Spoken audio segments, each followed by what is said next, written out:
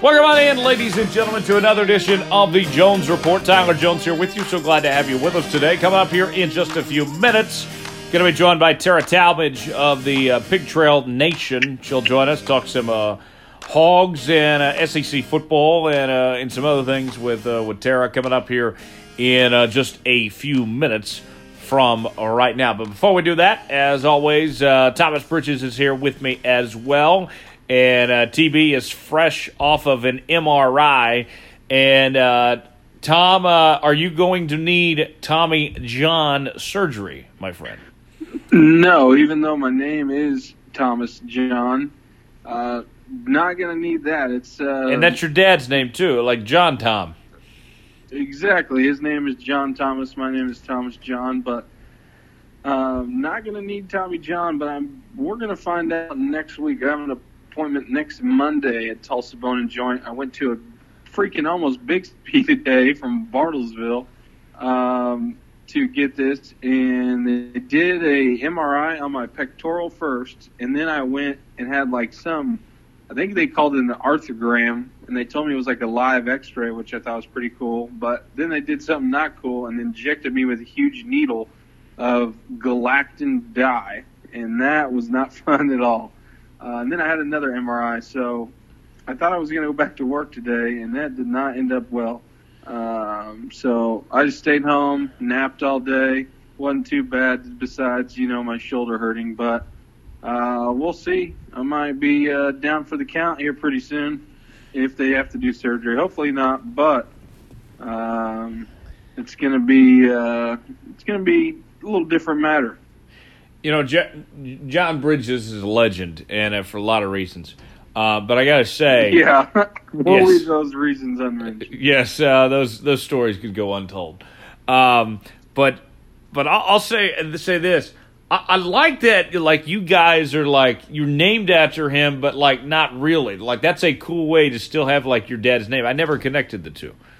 Yeah, and that always comes up in just different little groups and things like that.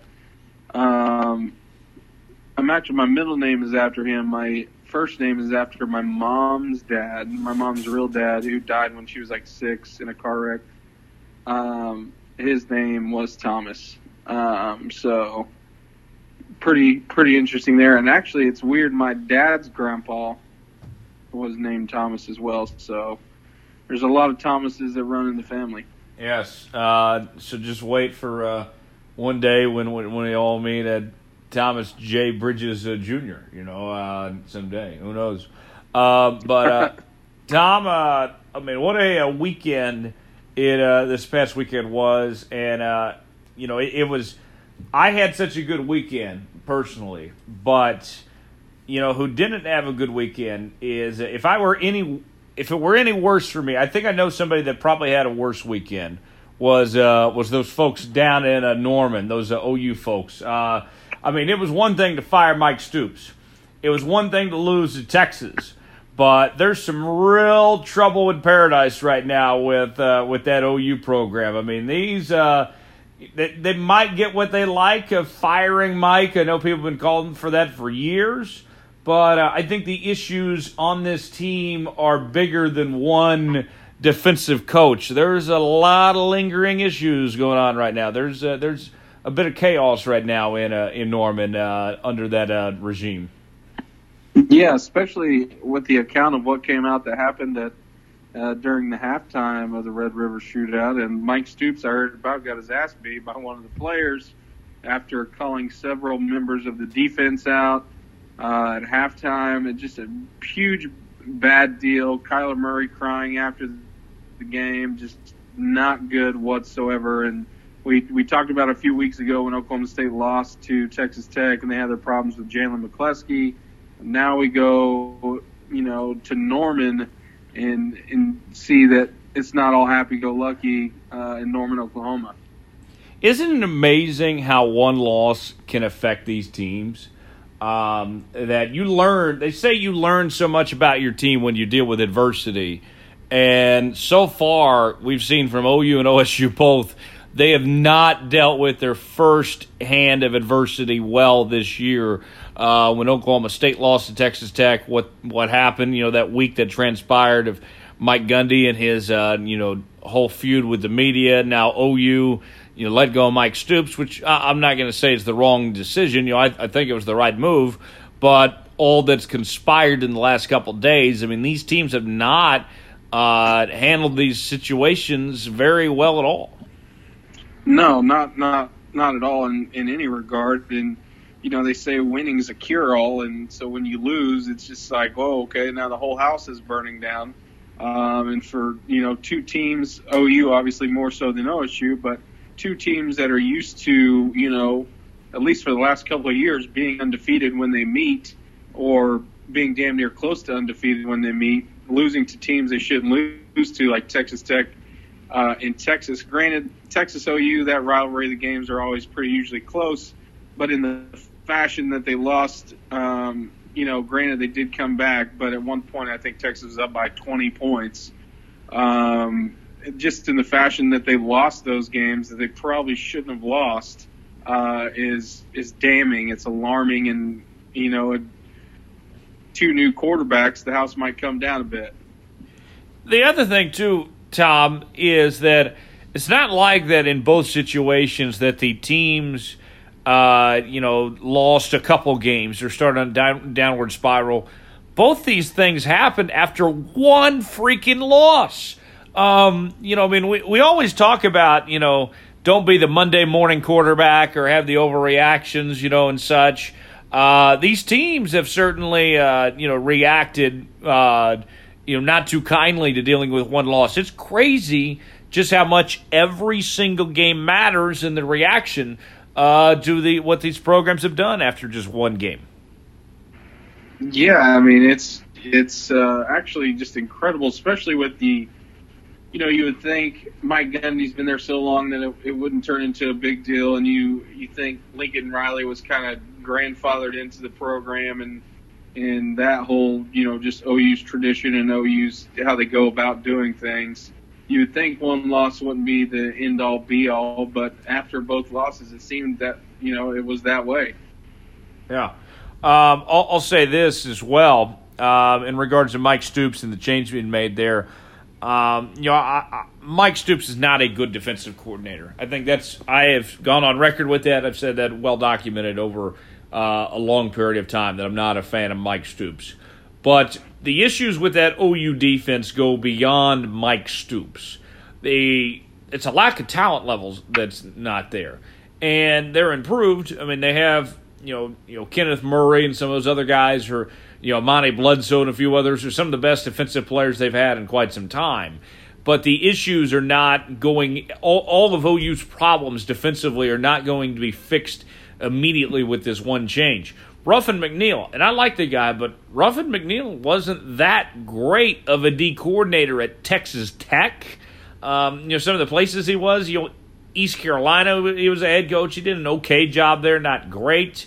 At those places, Ruffin McNeil was already on staff the last 2-3 years. I mean, let's not act like that this is the solution for this OU team. I think long term this is the right call, but this is not going to be an immediate fix to this OU defense. The problems are still there. Oh, of course, and it's going to be, it'll be very interesting to see how the OU defense gels, or if they, I guess more of what I'm trying to say, are they going to get better? Are they going to stay the same? Or are they going to get worse? And we don't quite know that yet. They're lucky to have a bye week after this week with what's transpired. Can they gel together and get better? Can they move on from this? Can they get past this, Mike Stoops, mark on the season? That is obviously still to be determined. So, I think Lincoln Riley, I know he's in his second year as a head coach. I think he's a good enough coach that, he's going to help the defense rally around and maybe almost a learning experience from this, or a team chemistry build from this. I think he's that type of coach, much to my dismay as an Oklahoma State fan, but I think he is that type of coach. I think he can do that, and I wouldn't be surprised if, if OU comes back after the bye week and the defense looks much improved. Does it have to be? Not necessarily this year. They understand what's happened, and they're obviously going to have to build it pretty much from the ground up. And hopefully they hire someone next. I say hopefully. I think OU probably will go out in the offseason and find some swinging dick defensive coordinator and be back to greatness next year. Now, here's another thing I would say to this is that Lincoln Riley was not put in a good position in regards to this Mike Stoops situation. It was going to be hard for this ordeal to end gracefully. We knew it was going to happen, though. I mean, here's what should have happened. When Bob Stoops left OU, he should have told Mike, like, hey, you need to move on as well. Let's get out of here. Let's let Lincoln do his job. That's what should have happened. It did not happen. And, Mike Stoops was there, and obviously this was just a disaster. What happened, the playoff game against Georgia, and now what we've seen, throughout this year, this was not going to end well. But at the same time, Lincoln Riley, this was his call. He was put in a tough position, but eventually he was going to have to pull that trigger. I thought he should have last year in the offseason and made that move then, but they wait to do it till now. There was pressure from the new university president to make this move.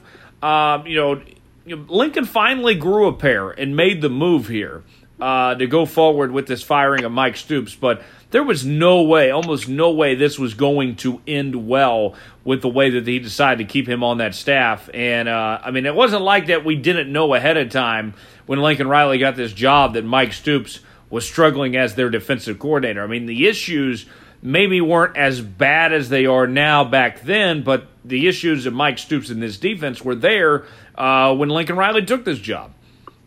Yeah, for sure. And even if, let's say OU, and they about did it, if they would have come back in the fourth quarter, scored all those points, and ended up beating Texas, after what transpired at halftime, I still think Mike Stoops is let go.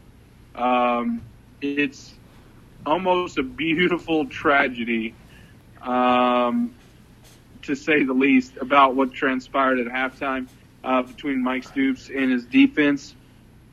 Just because obviously they lost, but if they still win, you still have that easy out. What he did at halftime is unacceptable from any coach at any time, no matter what the situation is.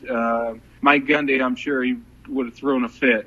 So you don't go after players. No, never. Unacceptable. To make a joke out of it, but it is serious. What transpired, if it's all true, it's just completely unacceptable. At the end of the day, these kids are still like 18, 19, 20, 21, and he's however the hell old he is, an old guy. And not to mention that, who does he think he is? I mean, Mike Stoops is going to get his ass beat if he's trying to go after players too. Especially for a big OU linebacker. That would have been pretty funny.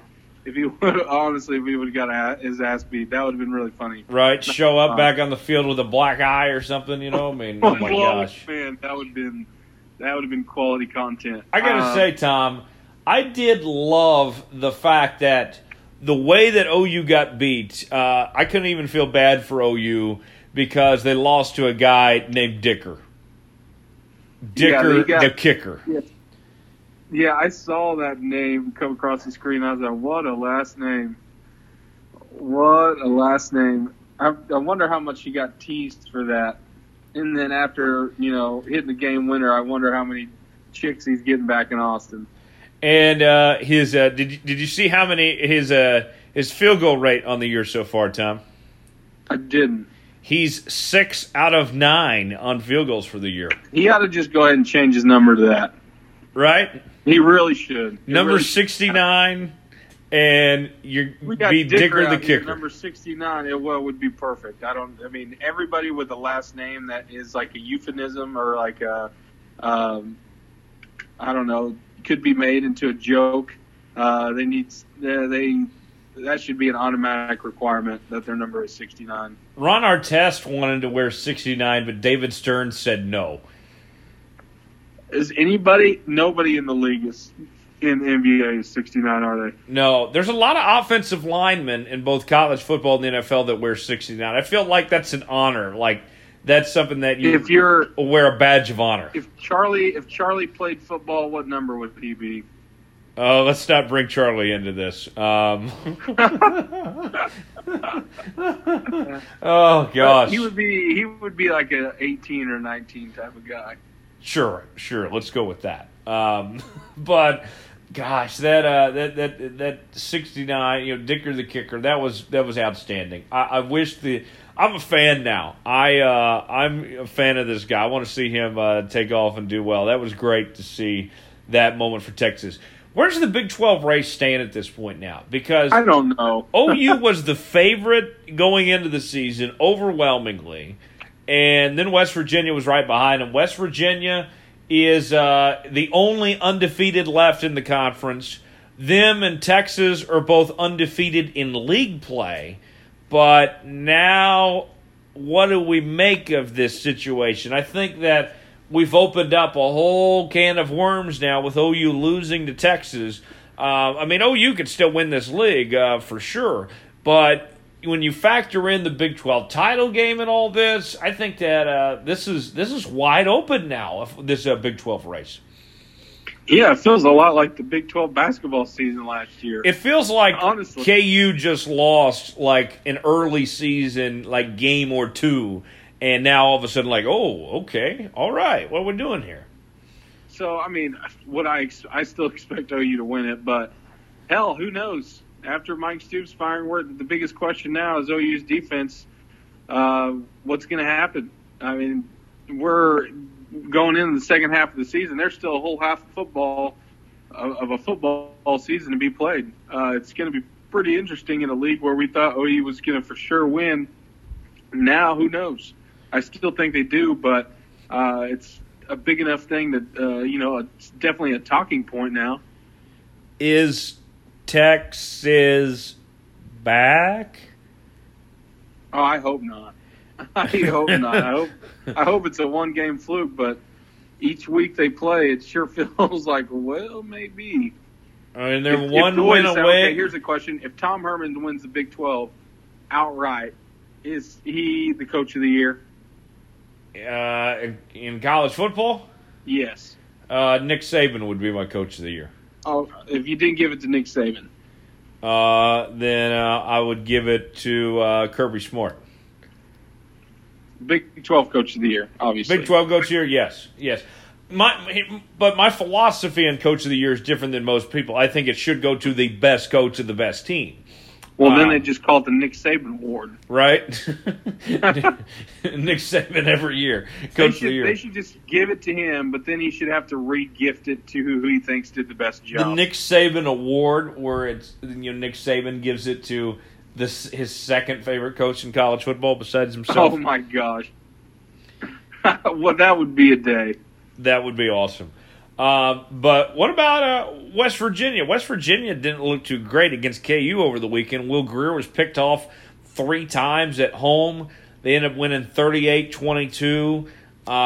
They've had their moments. I feel like we still don't know much about West Virginia because, they had that game against NC State that was canceled. It wasn't their fault. Hurricane Florence got in the way, dumb hurricane. But I feel like we still don't know much about West Virginia. Tennessee not at all. Tennessee was not a good team. It was a dominating win, but that wasn't a good team they beat. We don't know anything about West Virginia right now. And we said last week we really didn't know anything about OU, and they got beat. So is this? Are we giving like the kiss of death to West Virginia now? I think so. Don't talk about Oklahoma State. We've talked enough about Oklahoma State. Yeah, they're already dead, all right? Don't beat a dead horse. Yeah, I swear to God, if West Virginia loses, who do they play this week? Baylor. They play – no, you knew they freaking play. They play Iowa State. Oh, wait, yeah. Again, I swear on my life. That's right. They play Baylor next week. They play in Ames. Who knows? I'm picking them. I'm picking Iowa State. You're calling the upset now. Well, now you've put the kiss of death on Iowa State now. No, it's still on what Iowa State is the kiss of death, Tyler Jones. That's true. I mean, like they love to just like whop everybody They across need the to head. They need to change their logo from a freaking cyclone to a kiss. Right? Black lipstick kiss. What if they got the band Kiss like incorporated their logo? They really should. Get the tongue sticking out. And just switch their jerseys to Kiss's indoor football team jerseys. Yeah. They could be Paint Matt Campbell's face. Yeah. They could be. That would be that'd be fantastic to see. They could be the Iowa State Knights in Satan's service. They're going to do it this week. Mark my words. We're going to talk about this next week. Iowa State beats West Virginia on a game winner. Okay, you've heard it first. West Virginia's only a 6-point favorite. All right, so Tom's taking Iowa State to win. I think Iowa State won that game last year, actually. They might have. I wouldn't. There's not a game that if you said Iowa State beat Alabama, I wouldn't be shocked. Right? I really wouldn't. And then they lose to Iowa. Can't even win their own state. Yeah, they're just it's one of those teams, and I hate it. I hate playing Iowa State every year. Okay. After 2011, it's not fun. So one more question on the Big 12. So you still like OU to win the league? Where do you? I do. Where do you put this? Separate OU, West Virginia, and Texas for me. If you had to pick those, or maybe you have another team that cracks in that top three. How does the top three finish right now? I think that's your three. I think that's your three. I think it's OU, Tech, West Virginia. Okay. Or, I say Tech. OU, Texas, West Virginia. I think OU and Tech. Oh man, I think OU and Texas play in the Big 12 championship. So OU gets a chance to redeem themselves. Tell you what, here's the other thing. If OU wins out and gets to the Big 12 championship game and wins it, then you can almost erase that loss if it's to Texas. If they beat Texas in the Big 12 championship game, then you play West Virginia the week before and then beat Texas. All of a sudden, you got two more wins and you've erased the loss essentially from the first meeting. Now, I'm not saying that OU's not going to lose another one. Right. But so you think OU wins the league with? Do you think they win the league with two losses? Then I think it's possible. At this point, everybody's beating up everybody, besides Kansas. Yeah. At this point, that's what's happening. That's literally what's happening. People forgetting, this is kind of forgotten about, Baylor is 2 wins away from being bowl eligible after beating K-State last week. They got Texas this week. Texas is a 14.5-point favorite. They moved Texas to 9th. Goodness. Man. Well, they might. And that would be really funny if Baylor went into Austin and beat them. Right. I wouldn't. I don't know. It's Big 12 is just a mess. I still like OU and West Virginia to finish 1-2. Texas has played good, but I think they'll hit that wall eventually and drop a couple of games in the league. Texas is clearly improved. I think that they are a top 20 team. I think, I know that they're 9th in the country right now, but I still think they can finish in the top 20. And in fact, I think Texas is capable of getting into a New Year's Six Bowl, but I'm still not picking them to win the Big 12 Conference. I still need to see more from Texas. Ellen Garrett is good, which is not something I would have said a week ago, but I'm still not.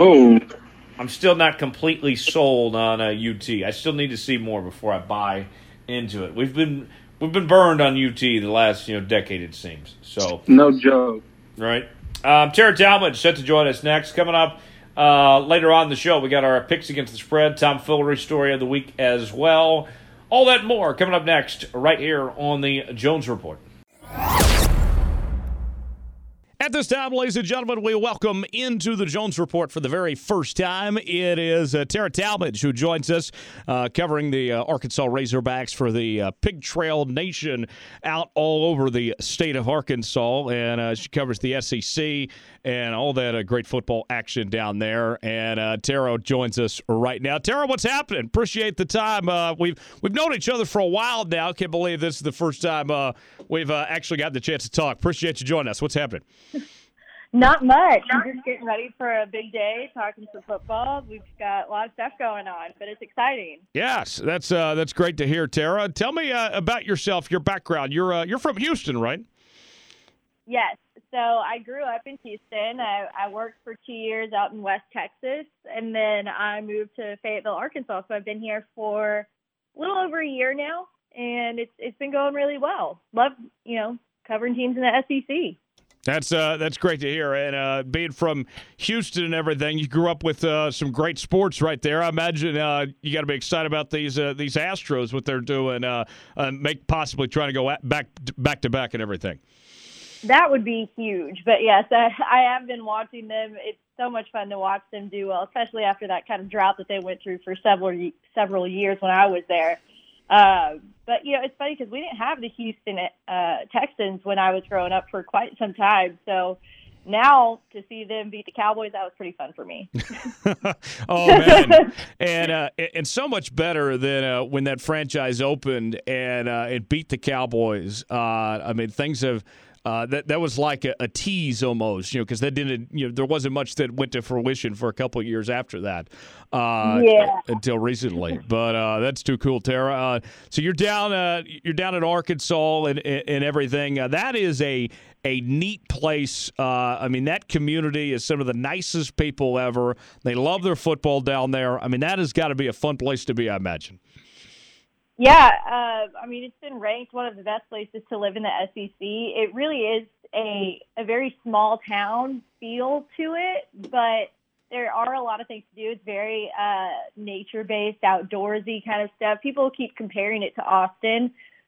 Clearly, it's not the size of Austin, which means there's not the amount of people, so that has its pros to it as well. We don't have the traffic or anything like that. But it's been a good transition. I love being here. That's real cool. Great city, great place to be. That Northwest Arkansas is really developed into something. From Bentonville to Rogers to Fayetteville. All that stuff there. I remember that used to be just all about Walmart. Now with UA and everything, that is become a fun place to be throughout that entire Northwest Arkansas region. Yeah, absolutely. And when you have one university in the entire state, everyone really rallies behind them. And that's been kind of neat for me to see, at least, because being from Texas, you've got multiple choices.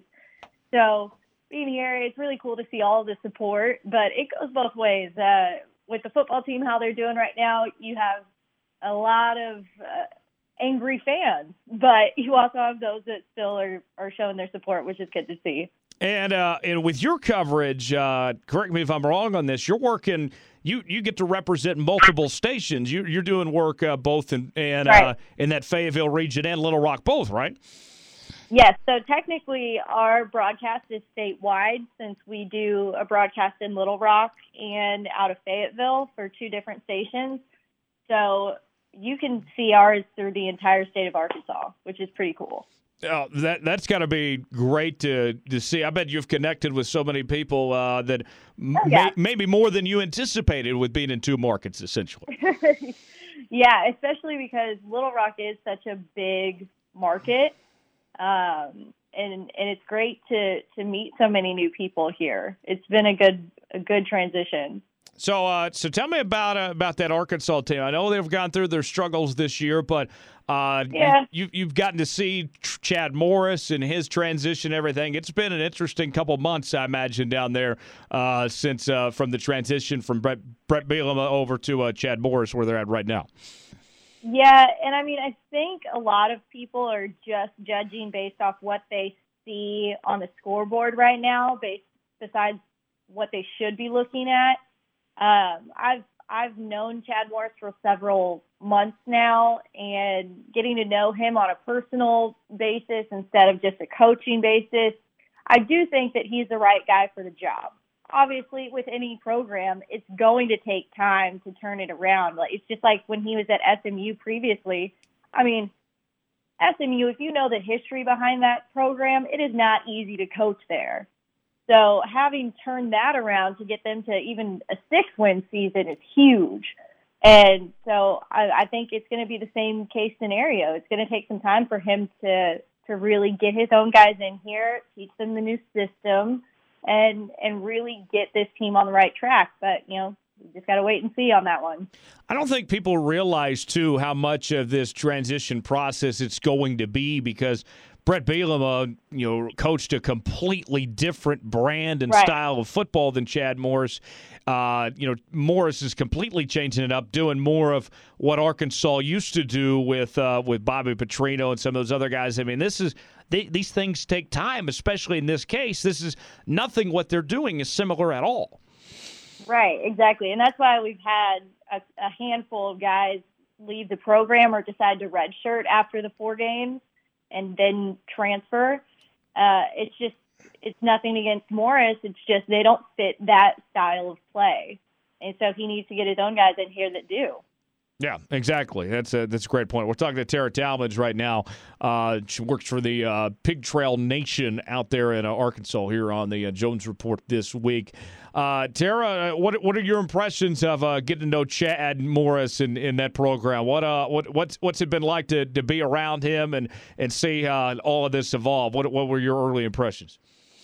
Well, the funny thing is people only see what we show them in terms of press conference stuff. And a lot of the questions I get are, is he really that nice in person and off camera? And he really is. He's a very genuine coach, which is, nothing against any other coaches, but it's hard to find coaches that are genuinely nice people to you when the camera is off and they say the same things off camera that they do on camera. He is a very family-oriented guy. His family is always around. I don't know if anyone ever heard about this, but it was kind of a big deal here in Fayetteville that on Fridays he goes to see his son play in Dallas. And instead of traveling with the team or spending the Friday night in the hotel with the team, he goes to see his son play. And that was such a strange thing to me, because if Friday night is your biggest concern with this coach, then,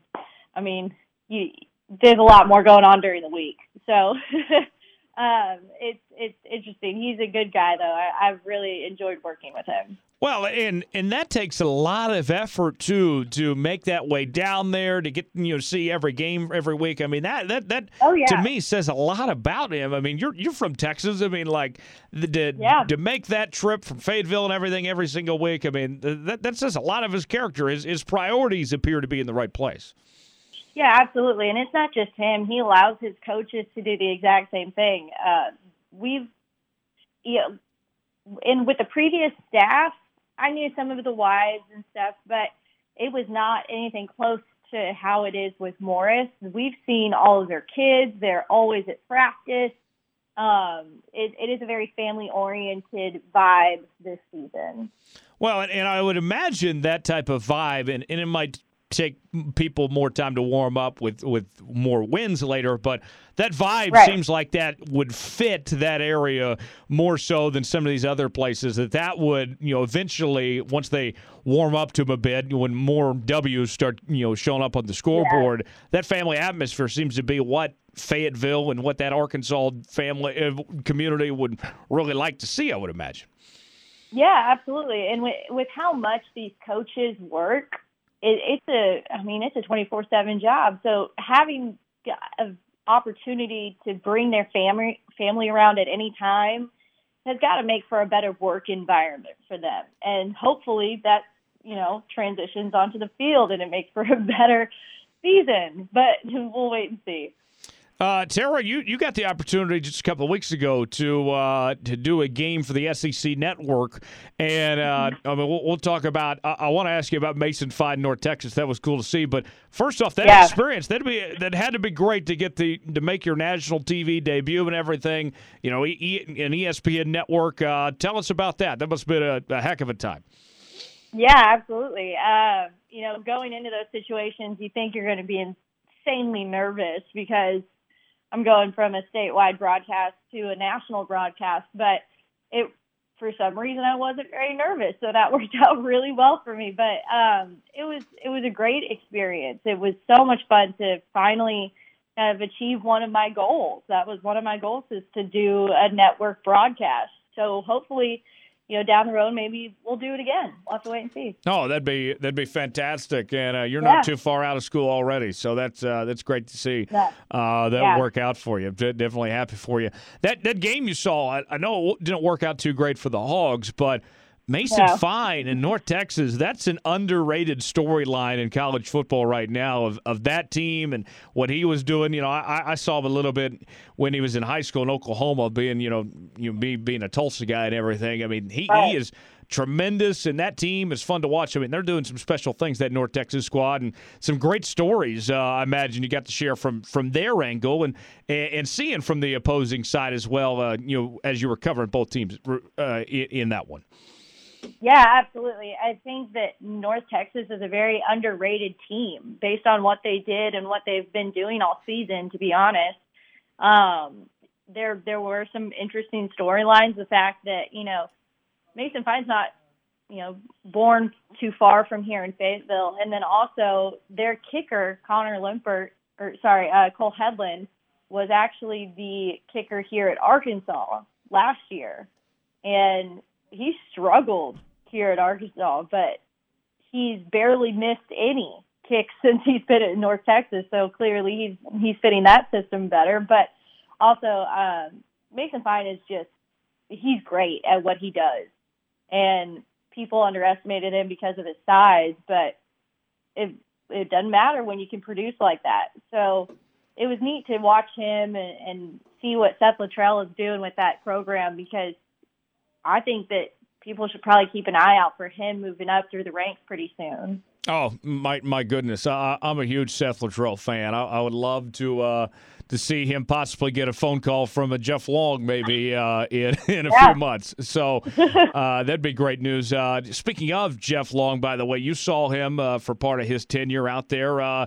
What'd you think of Jeff Long? And I know Kansas fans have been excited up here for what he's done already. And I know he's got some big decisions to make in the future, but I mean, what a positive guy. I don't know if I've ever met somebody that in the role he is that has so much energy. It amazes me, Tara.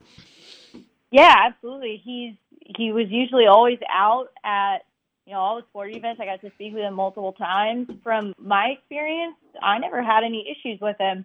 Now, there were some, you know, things going around here when he was let go, but from what I understand and my experience with him, it was great. He was always fun to be around and really easy to talk with. It's not very often you work with someone in his position that is so open and willing to speak with you. And so I had a great time working with him. Oh, yeah, he's great. Already a fan of Jeff Long from what I've seen in just a few short months up here. You saw Alabama last week. Of course, they're the number one team in the country, and right. You know, Tua has brought a whole new element to that Alabama squad.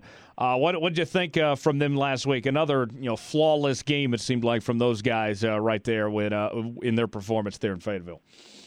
Yeah, I mean, it's tough because it's Alabama. It's hard for any team to go up against them.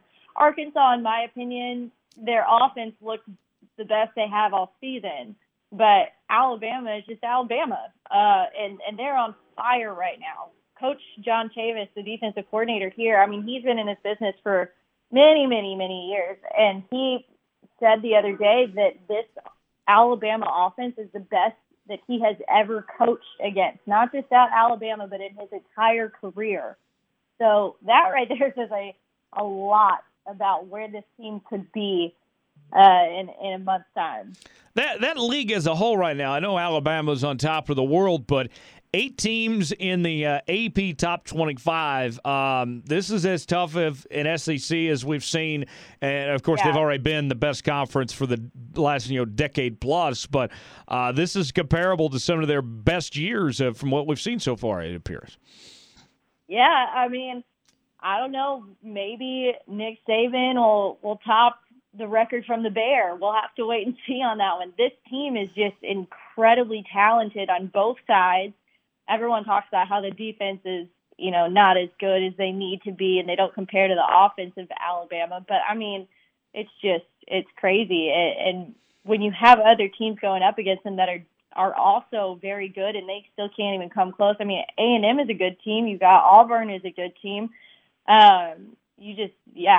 It's crazy what's going on in the SEC right now. Oh, it's a fun year to see that, and I'd be shocked at this point if Alabama doesn't finish that regular season undefeated.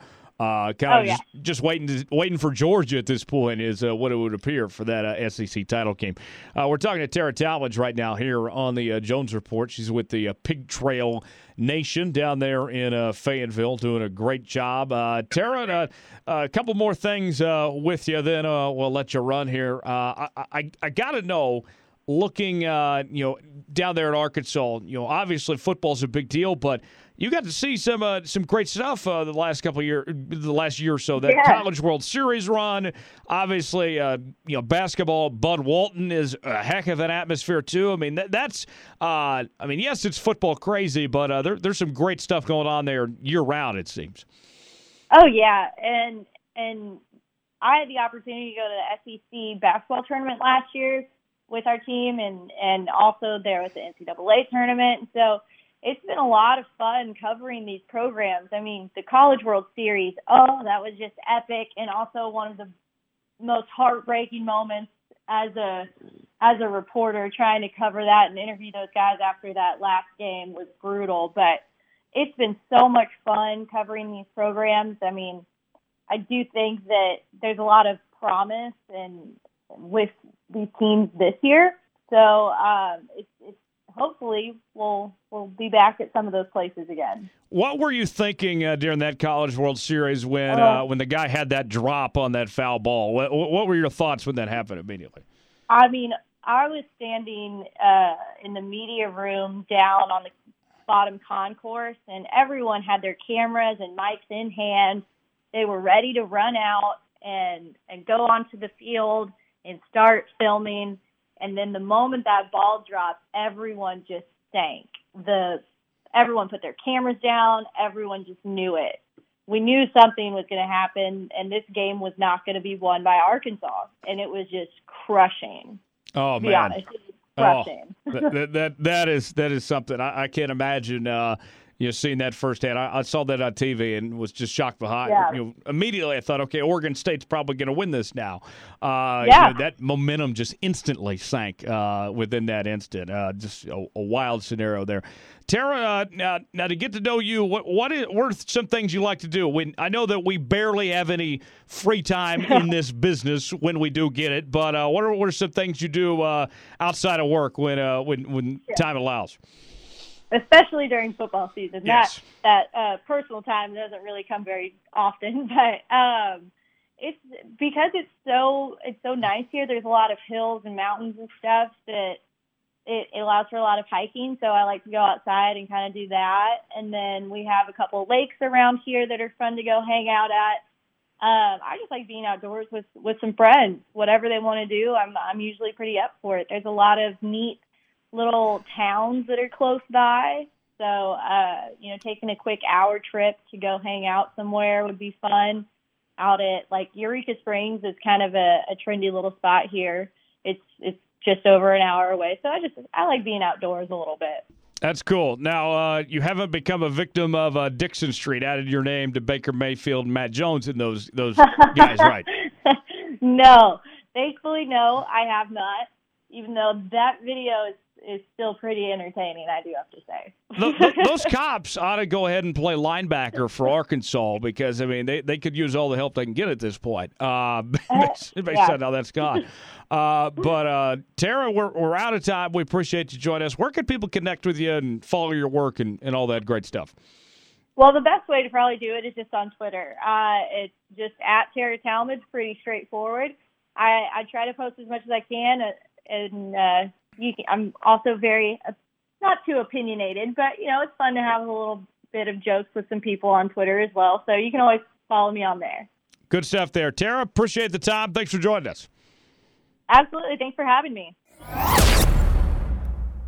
Big thanks to Tera Talmadge for hanging out with us and joining us here on the Jones Report this week. Tyler Jones, Thomas Bridges back here with you now. The Chiefs had a huge win on Sunday against the Jacksonville Jaguars, picking off Blake Bortles not once, not twice, not three times, but 4 interceptions on Sunday's performance. Now they take on the New England Patriots, and we'll get to our picks here in just a few moments.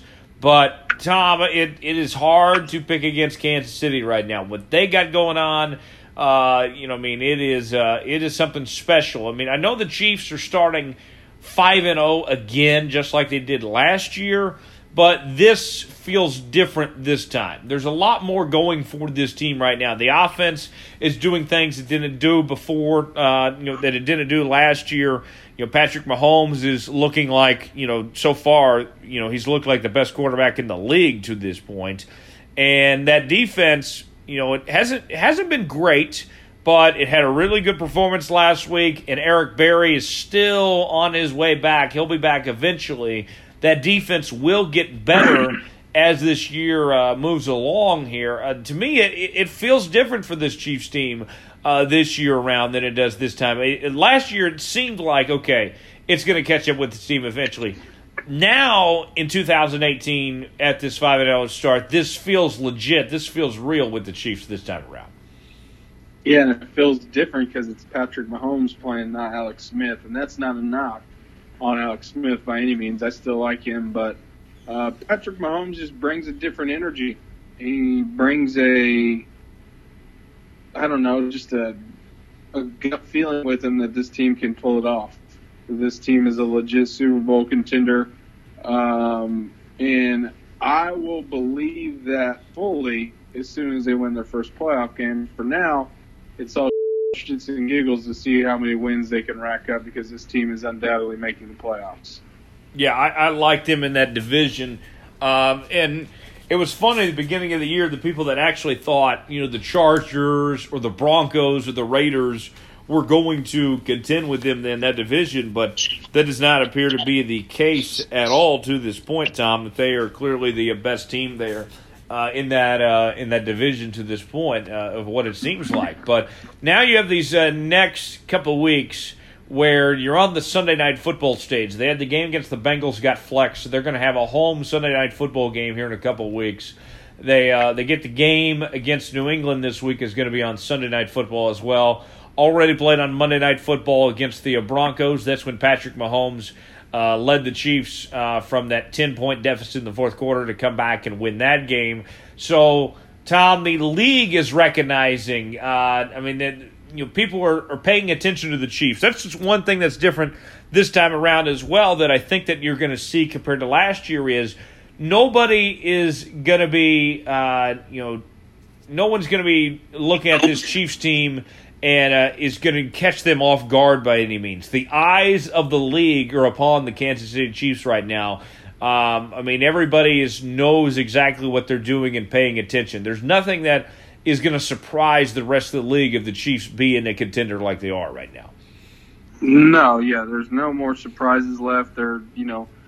Everyone thought maybe the Jags would give them hell, and they dismantled them. And the defense wasn't an issue. I know the Jaguars aren't the best offensive team, obviously, but they had no problem dropping 30 points on one of the league's best defenses, which as a Rams fan scares me just a little bit.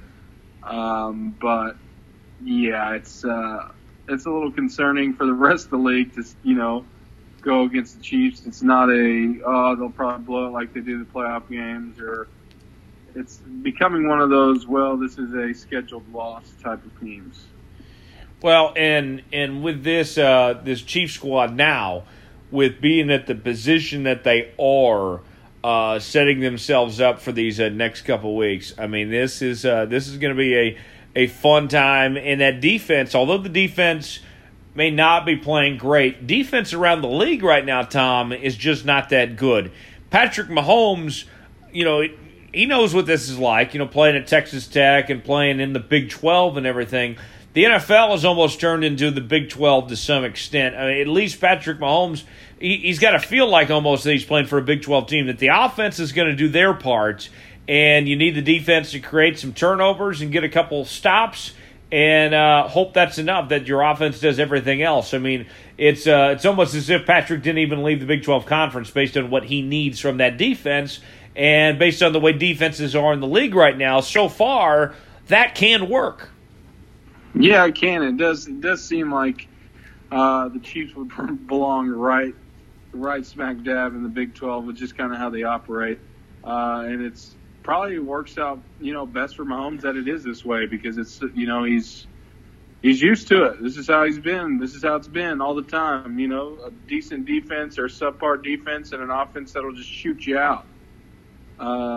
So maybe that was their whole game plan. Maybe that's what they had in mind from the get-go, that if they were going to draft Mahomes, put him in a comfortable situation, give him a year, and then build around him with a stellar offense. Well, you think about it, that money they spent on Sammy Watkins, that was a lot of money. They could have gone out and spent on their defense, but they decided to spend on Sammy Watkins and give him that give him some weapons. I mean, you could have gotten 2 defensive players for the price you got Sammy Watkins for. Exactly, and they let Marcus Peters, walk to the Rams for dirt cheap, and Eric Berry coming back will do them some good. But it obviously looks like their offense is a main concern, that maybe if they can just outshoot anybody, that they'd have the best chance to win, and it's worked so far. Now, I'm not going to be one of those idiots that says that it was smart for them to get rid of Marcus Peters. There are some of those people starting to come out. This defense could certainly use him. But it looks like that there was maybe we thought too much of this defense of them hurting this team too much. Maybe it comes back to bite later, but right now it appears like the Chiefs are going to be in a good shape. We'll pick that game and a few other games coming up here in just a little while from right now. But let's start out with our college football picks for this week, Tom. You and I have the same college football picks again. I don't know how this happens every single week almost. But you and I are very similar in our picks. But we'll go through these games one by one. Let's go ahead and start with Georgia and LSU. We both like the Dogs in this one. LSU got off to a hot start to the year, but then they dropped one last week to Florida, who I don't even think really is that good themselves. This could be a start of a downward spiral for Ed Orgeron's Tigers. They could go from looking like one of the top 10 teams in the country to maybe they're on their way to a 4-loss season if they lose this one to Georgia. It's not out of the question, and then we'll drop in a couple more after this. Yeah, it does seem like that, and it's just weird to say that because we were so high on them last week, and just the fashion that they lost, it just kind of just was, I don't know, concerning about picking them anymore this season, especially against a team like Georgia. So I got to go with the Bulldogs in this one. Well, and the other thing with LSU was I don't think any of us were that high on Ed Orgeron, and eventually this was going to catch up this team eventually, and I think we're going to see it now. I think you're going to see a downward spiral start with what we saw last week. I'd like Georgia to cover that one pretty easily, even on the road in Death Valley. Washington taking on Oregon. Washington, they lost to Auburn week 1, but ever since they've played some really good football. Oregon, on the other hand, they lost a close one to Stanford at home, and but other than that, this team has played okay. They're improved compared to what they were after some struggles the last couple of years. I got to go Washington though. That team is only a couple of years removed from the college football playoff, and that's still a top 15 team in the country, and Jake Browning's a decent quarterback. I like the Huskies to cover in this one, Tom. Yeah, as do I. I think it'll be a very close game, but I do think the Huskies come out. Wisconsin at Michigan. The Wolverines are a 7-point favorite. How about this? Jim Harbaugh says that he knew that Shea Patterson is a good quarterback because his 7-year-old daughter told him so. If you're relying on that, that's probably not a good sign, Tom. Yeah, not at all. I got to go with Wisconsin to cover. I think Michigan might win this game, but no way I'm giving Michigan the 7 points. No, not at all. I don't trust the Khakis anymore. We're out on the Khakis. All right, a couple more college games. Texas Tech taking on TCU. The Horned Frogs are a 7.5-point favorite. Texas Tech, I think, has really surprised some people. Alan Bowman came out of the gates after he missed that first game of the year, didn't start. Once he finally got in there, was doing a really good job, but he had an injury. They're going to play 3 quarterbacks on Saturday against TCU. TCU has had their moments, but, Tom, when your best moment is that you lost to Ohio State and probably should have won that game, that's not necessarily that great when that's your shining moment. Is the best you played all year was a loss to Ohio State. Yeah, exactly right. I don't see excuse me, I don't see how they can end up coming through with this game. All right, so we're going to take Tech to cover there. I still think TCU might win, but I like Tech in the point. I like the points with Tech at 7.5. Last game, Colorado and USC. Colorado is undefeated. I don't know how many people know that. They're ranked in the top 25. USC's had their struggles. This game is in Los Angeles, though. USC, a 7.5-point favorite, going with the Buffaloes in this one. Tom, I don't know how many people realize what Colorado's doing right now out in the Pac-12 at the moment. Yeah, no, and I remember last week I went back and forth on Colorado, Arizona State, and ended up going with the Buffaloes, and they treated me well, so I got to go with them again. I can't believe that they're this much of an underdog on the road. I could have seen like maybe 3 or 2 points, but 7.5. Give me Colorado in that one. So that's our college football picks for the week, going with Georgia -7, Washington -3, Wisconsin +7, Texas Tech +7.5, and Colorado +7.5. All right, let's move on to the National Football League. That Chiefs-Patriots game we just mentioned. Man, Tom, it is tough to pick against Tom Brady in Foxborough. That is something that you said just a couple weeks ago that you will never do. You will never pick against Tom Brady. Are you going to hold to that, or are you going to take Kansas City, one of the hottest teams in the league right now?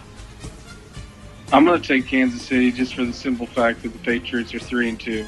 If the Patriots were even 4-1, I'd take the Patriots at home. But let's say the Chiefs, even if they would have lost a game, I'm still taking the Patriots. But I'm not going to pick against the Chiefs undefeated until the Rams game, of course. But the Chiefs are 5-0, but it may be even more impressive, Tom. The Chiefs are 4-1 against the spread. The Chiefs are a really good bet right now. I'm going to keep picking them until they lose. Give me the Chiefs at +3.5. Heck, New England could still win by a point or two. Heck, even a field goal, and the Chiefs would still cover this game. I like the Chiefs to win and cover. Good teams win. Great teams cover. Give me the Chiefs at +3.5.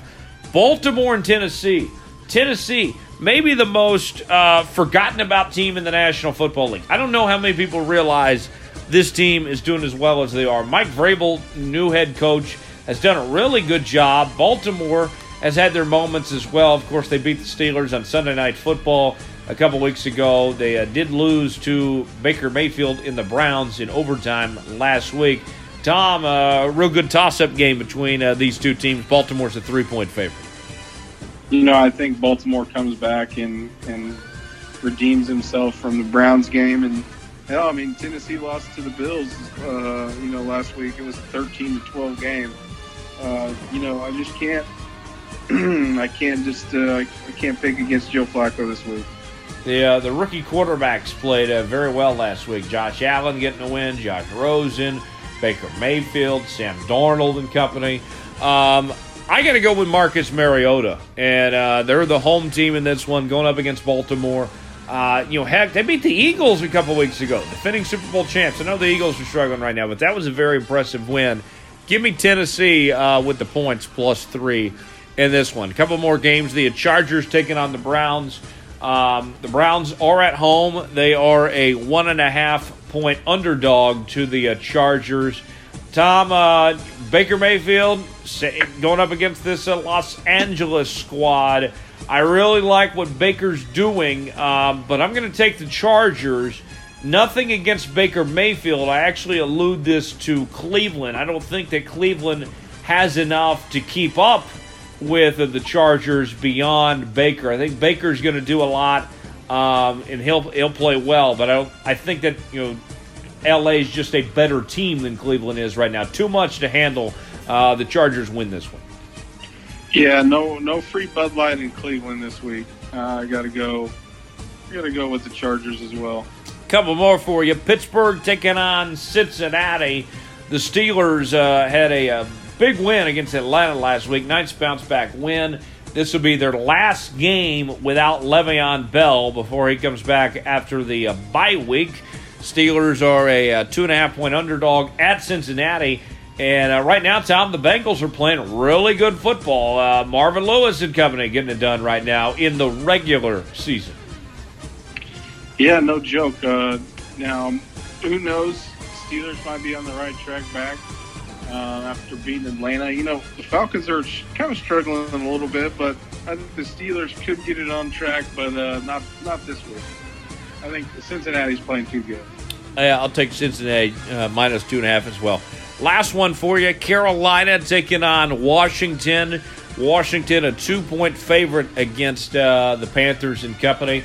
Alex Smith, he really struggled last week against the Saints on Monday Night Football. It was a bad showing from Washington, what they were able to put up. Meanwhile, Carolina, not too bad right now with Peyton Manning and what they're doing with that squad right now. Tom, I got to go with Carolina on the road. They're a 2-point dog, but I like them to not only cover this game. I think Carolina can win this one straight up. Yeah, I think so too. I would not be shocked. I do like, Carolina's one of those teams that if you don't play well, they're going to beat you. And I think that's just what's going to happen this week. I got to take Carolina in the points. I still think right now, Tom, Carolina is capable of beating anybody in the National Football League on any given day. I really do think so. They're one of those teams that you just have to bring your best and not slip up, or you can't underestimate them because they will beat you. Doesn't it come down to Sunday what Carolina team we're going to see? It does. It really does do that. And Cam Newton, as much as people love to hate him, he's a ball player. He is. And, he's their franchise quarterback. They're going to have to stick with him for a long time. He is the guy there to get it done that they're going to rely on. So those are our picks for this week. We all had a rough week last week. None of us finished above 500. Our worst week maybe ever in picks. The underdogs had their way last week. And I heard that around the country, Tom, that this was a bad week. The Vegas won a lot of money around the country last week based on the picks. But in the standings, Billy leads 38-22. Tom, you're at 36-24. Derek's at 32-28. Nolan and I are back below 500. Nolan at 29-31. I'm at 27-33 after getting back to 500 a week ago. Bad week. Time to bounce back and move back to 500 this week. We'll see what happens there. All right, Tom, before we get out of here today, time for our Tom Foolery story of the week this week. What do we got? So this comes up, and we got to do one of these, just being the month of Halloween. Comes from you a big Halloween guy?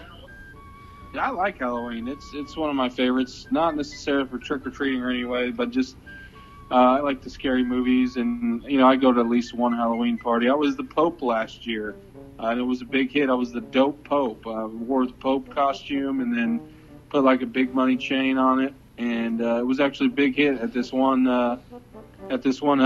Halloween party I went to. Everyone told me to bless their alcohol, and so I did what I could. Pope Thomas John. Yeah, Pope Tom John. There you go. There you go. And it was a hit. So I might just be that guy and wear it again this year.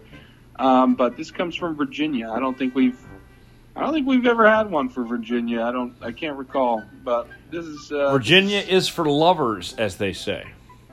It's definitely not for trick-or-treaters because it comes from CBS Minnesota. And these Virginia towns can jail or fine children over 12 years old who trick-or-treat. Comes right out of Chesapeake, West Virginia. There's a town in Virginia that can fine children up to $100 or jail them for 6 months if they go trick-or-treating and are above the age of 12. What? Children could be guilty of a misdemeanor, and it's actually a law in Chesapeake, Virginia. According to the city's ordinance, if any person over the age of 12 years shall engage in the activity commonly known as trick-or-treat, or any other activity of similar character or nature under any name whatsoever, he or she shall be guilty of a misdemeanor and shall be punished by a fine of not less than $25 nor more than $100, or by confinement in jail for not more than 6 months, or both. So the city also has a time limit for its trick-or-treating activities. If any person shall engage in the activity commonly known as trick-or-treat, or any activity of a similar character or nature under the name whatsoever after 8 p.m., he or she shall be guilty of a misdemeanor and shall be punished by a fine of not less than $10 nor more than $100, or by confinement in jail for not more than 30 days, or both. This means children in middle school and high school cannot go trick-or-treating, and no child can go trick-or-treating after 8 p.m. in Chesapeake, Virginia. There's more to the article, and I'll get that to in a second, but what a shit town. I'll never go to Chesapeake. That's ridiculous. That's awful. You think about it. Middle schoolers and high schoolers cannot trick-or-treat in that town. And then the restrictions of it, the fact that you can't go after 8 p.m. What are they thinking? Well, they're obviously not thinking here. I mean, this is talk about, you want to talk about government overreach. This is it right here, Tom. Yeah, it's getting bad. And I know a lot of towns and places are doing like the trunk or treat, which is like a church or some other event where they just have it lined up with candy, and the kids walk down through there. Yeah, it's a little bit safer maybe than going door to door because times have changed. I think I trick or treated up to 8th grade. I'm pretty sure. And then 9th grade, I think there was a little Halloween party we went to instead. And then from obviously there on out, I haven't been trick or treating since, but. Hell, I think if you, if you want to go trick-or-treating and you're, like, in high school, what, hell with it, go with it. It's better than, I say that, I never drank or partied in high school, but to each their own. It keeps kids from, doing drugs or getting drunk and driving around, and especially with all the kids on the street. I get that. I do get that. Here's the thing that's going to suck, Tom, is I guarantee you there is going to be some narc that is going to call the police when somebody does trick-or-treat at their house, either after 8 p.m.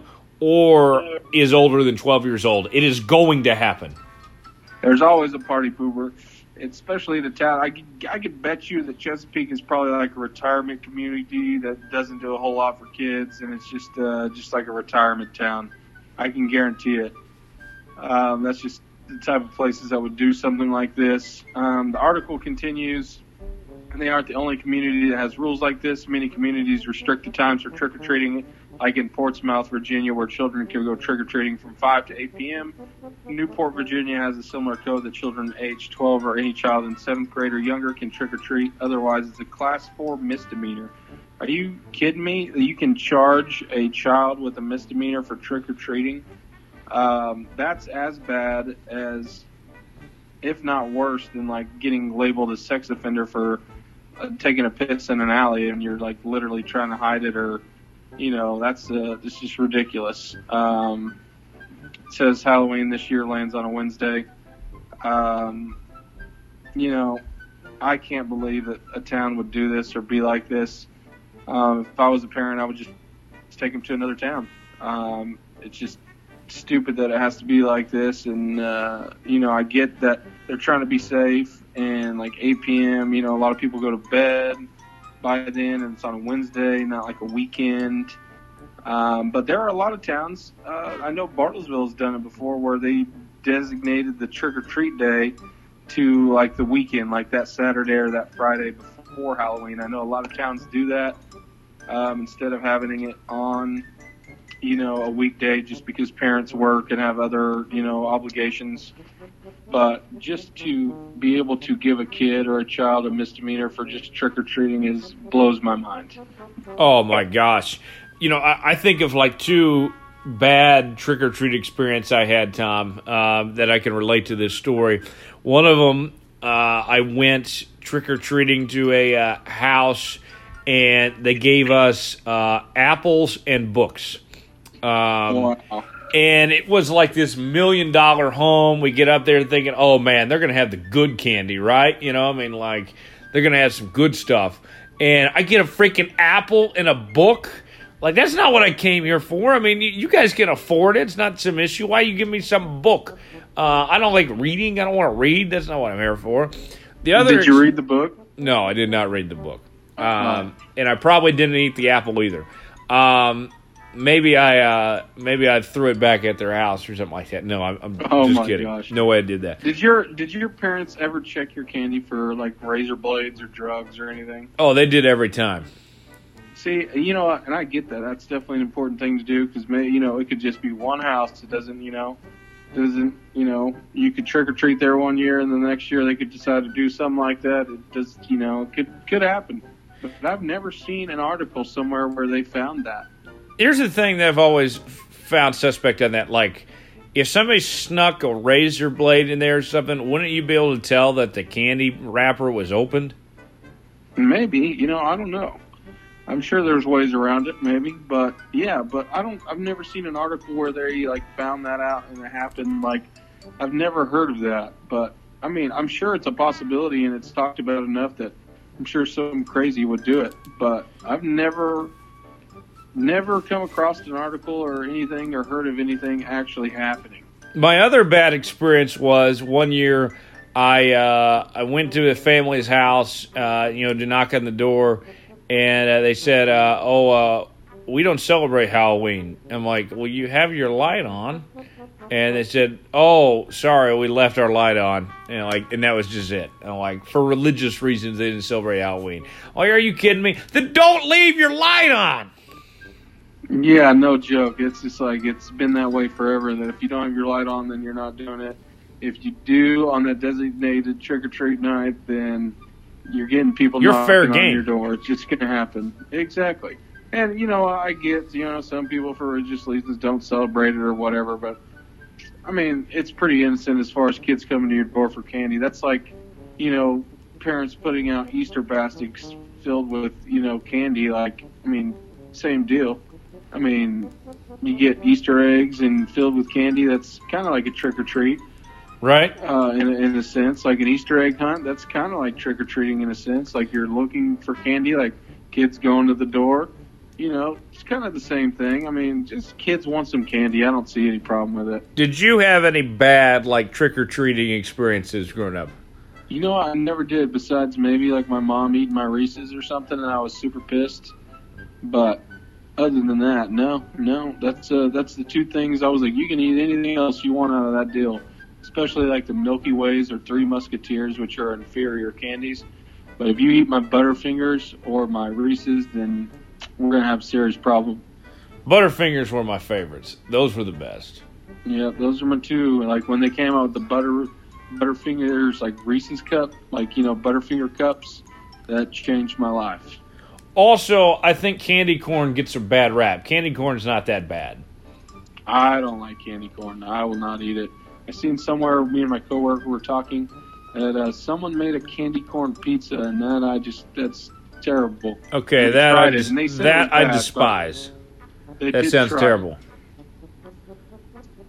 I'm not a big fan. I wouldn't go out and buy it. Would I eat one or two? Yeah, no problem. My gosh. Candy corn for me is in the same category Runs is in Sprees. Yeah. I don't do Sprees either. Sprees are terrible, but like a flavored Minto. Disgusting. What I hated was Almond Joy. Those were bad. You don't like coconut? Ugh, no. Oh, you're crazy. Almond Joys are delicious. I will gladly Nasty. take any Almond Joys from you. Here's an underrated Halloween candy.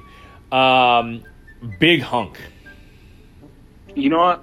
I have only had a Big Hunk one time, and I was never a fan. I always thought the underrated one was it's a Jolly Rancher, but it's longer, like the size of a Laffy Taffy. Yes. Those were good. Those were always solid. Very good. Kept those. Or, like the Starburst 2-packs, they're not bad, but it would always suck if you got a yellow and an orange one together when you were really hoping for a pink and a red one. Right. That was like winning the kid lottery if you got like 2 reds, 2 pinks, or one of each. Yeah, those were good times.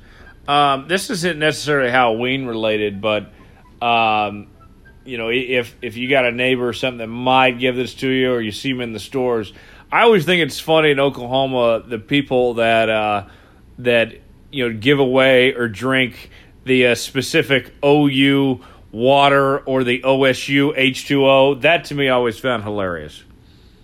Yeah, it is pretty funny considering it's bottled and manufactured by the same company. Right, they just put a label on it. That's all it is. That is pretty funny to think about. I haven't seen that water in a long time, though. Yeah, every time I go cover an OSU game, they're always giving away the OSU H2O or the OSU 2O, whatever it is. Yeah, whatever they put on it. Yeah, that is funny. Pretty easy marketing, though. So. Oh, yeah. I mean, you just pay, as long as you're making enough you don't have to pay too much in royalties, you're going to make that money back pretty quick. Yeah, no joke. I mean, it just beats having a plain water bottle, so I don't blame them in a business sense, but it is kind of funny. Right. I've yet to see, like, KU water or K-State water. I guess that's an Oklahoma thing.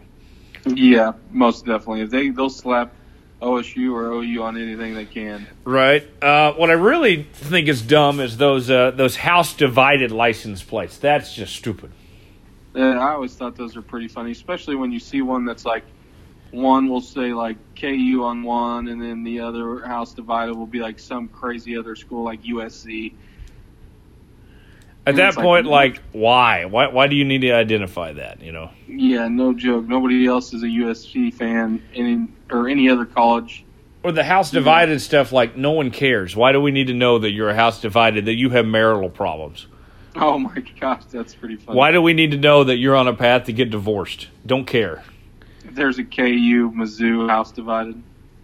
Oh, I think there is.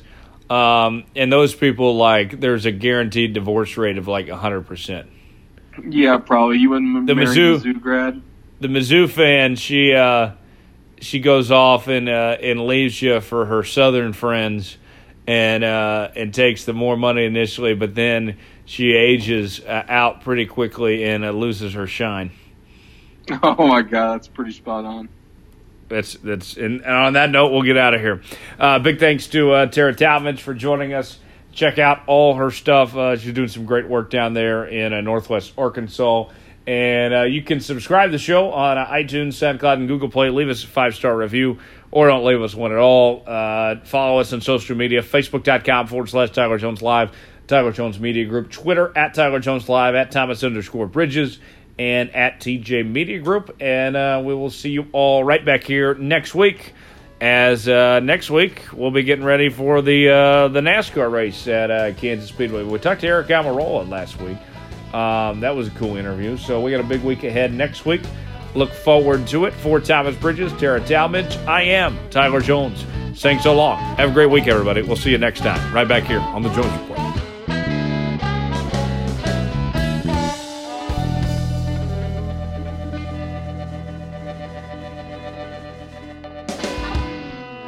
The Jones Report. Yeah.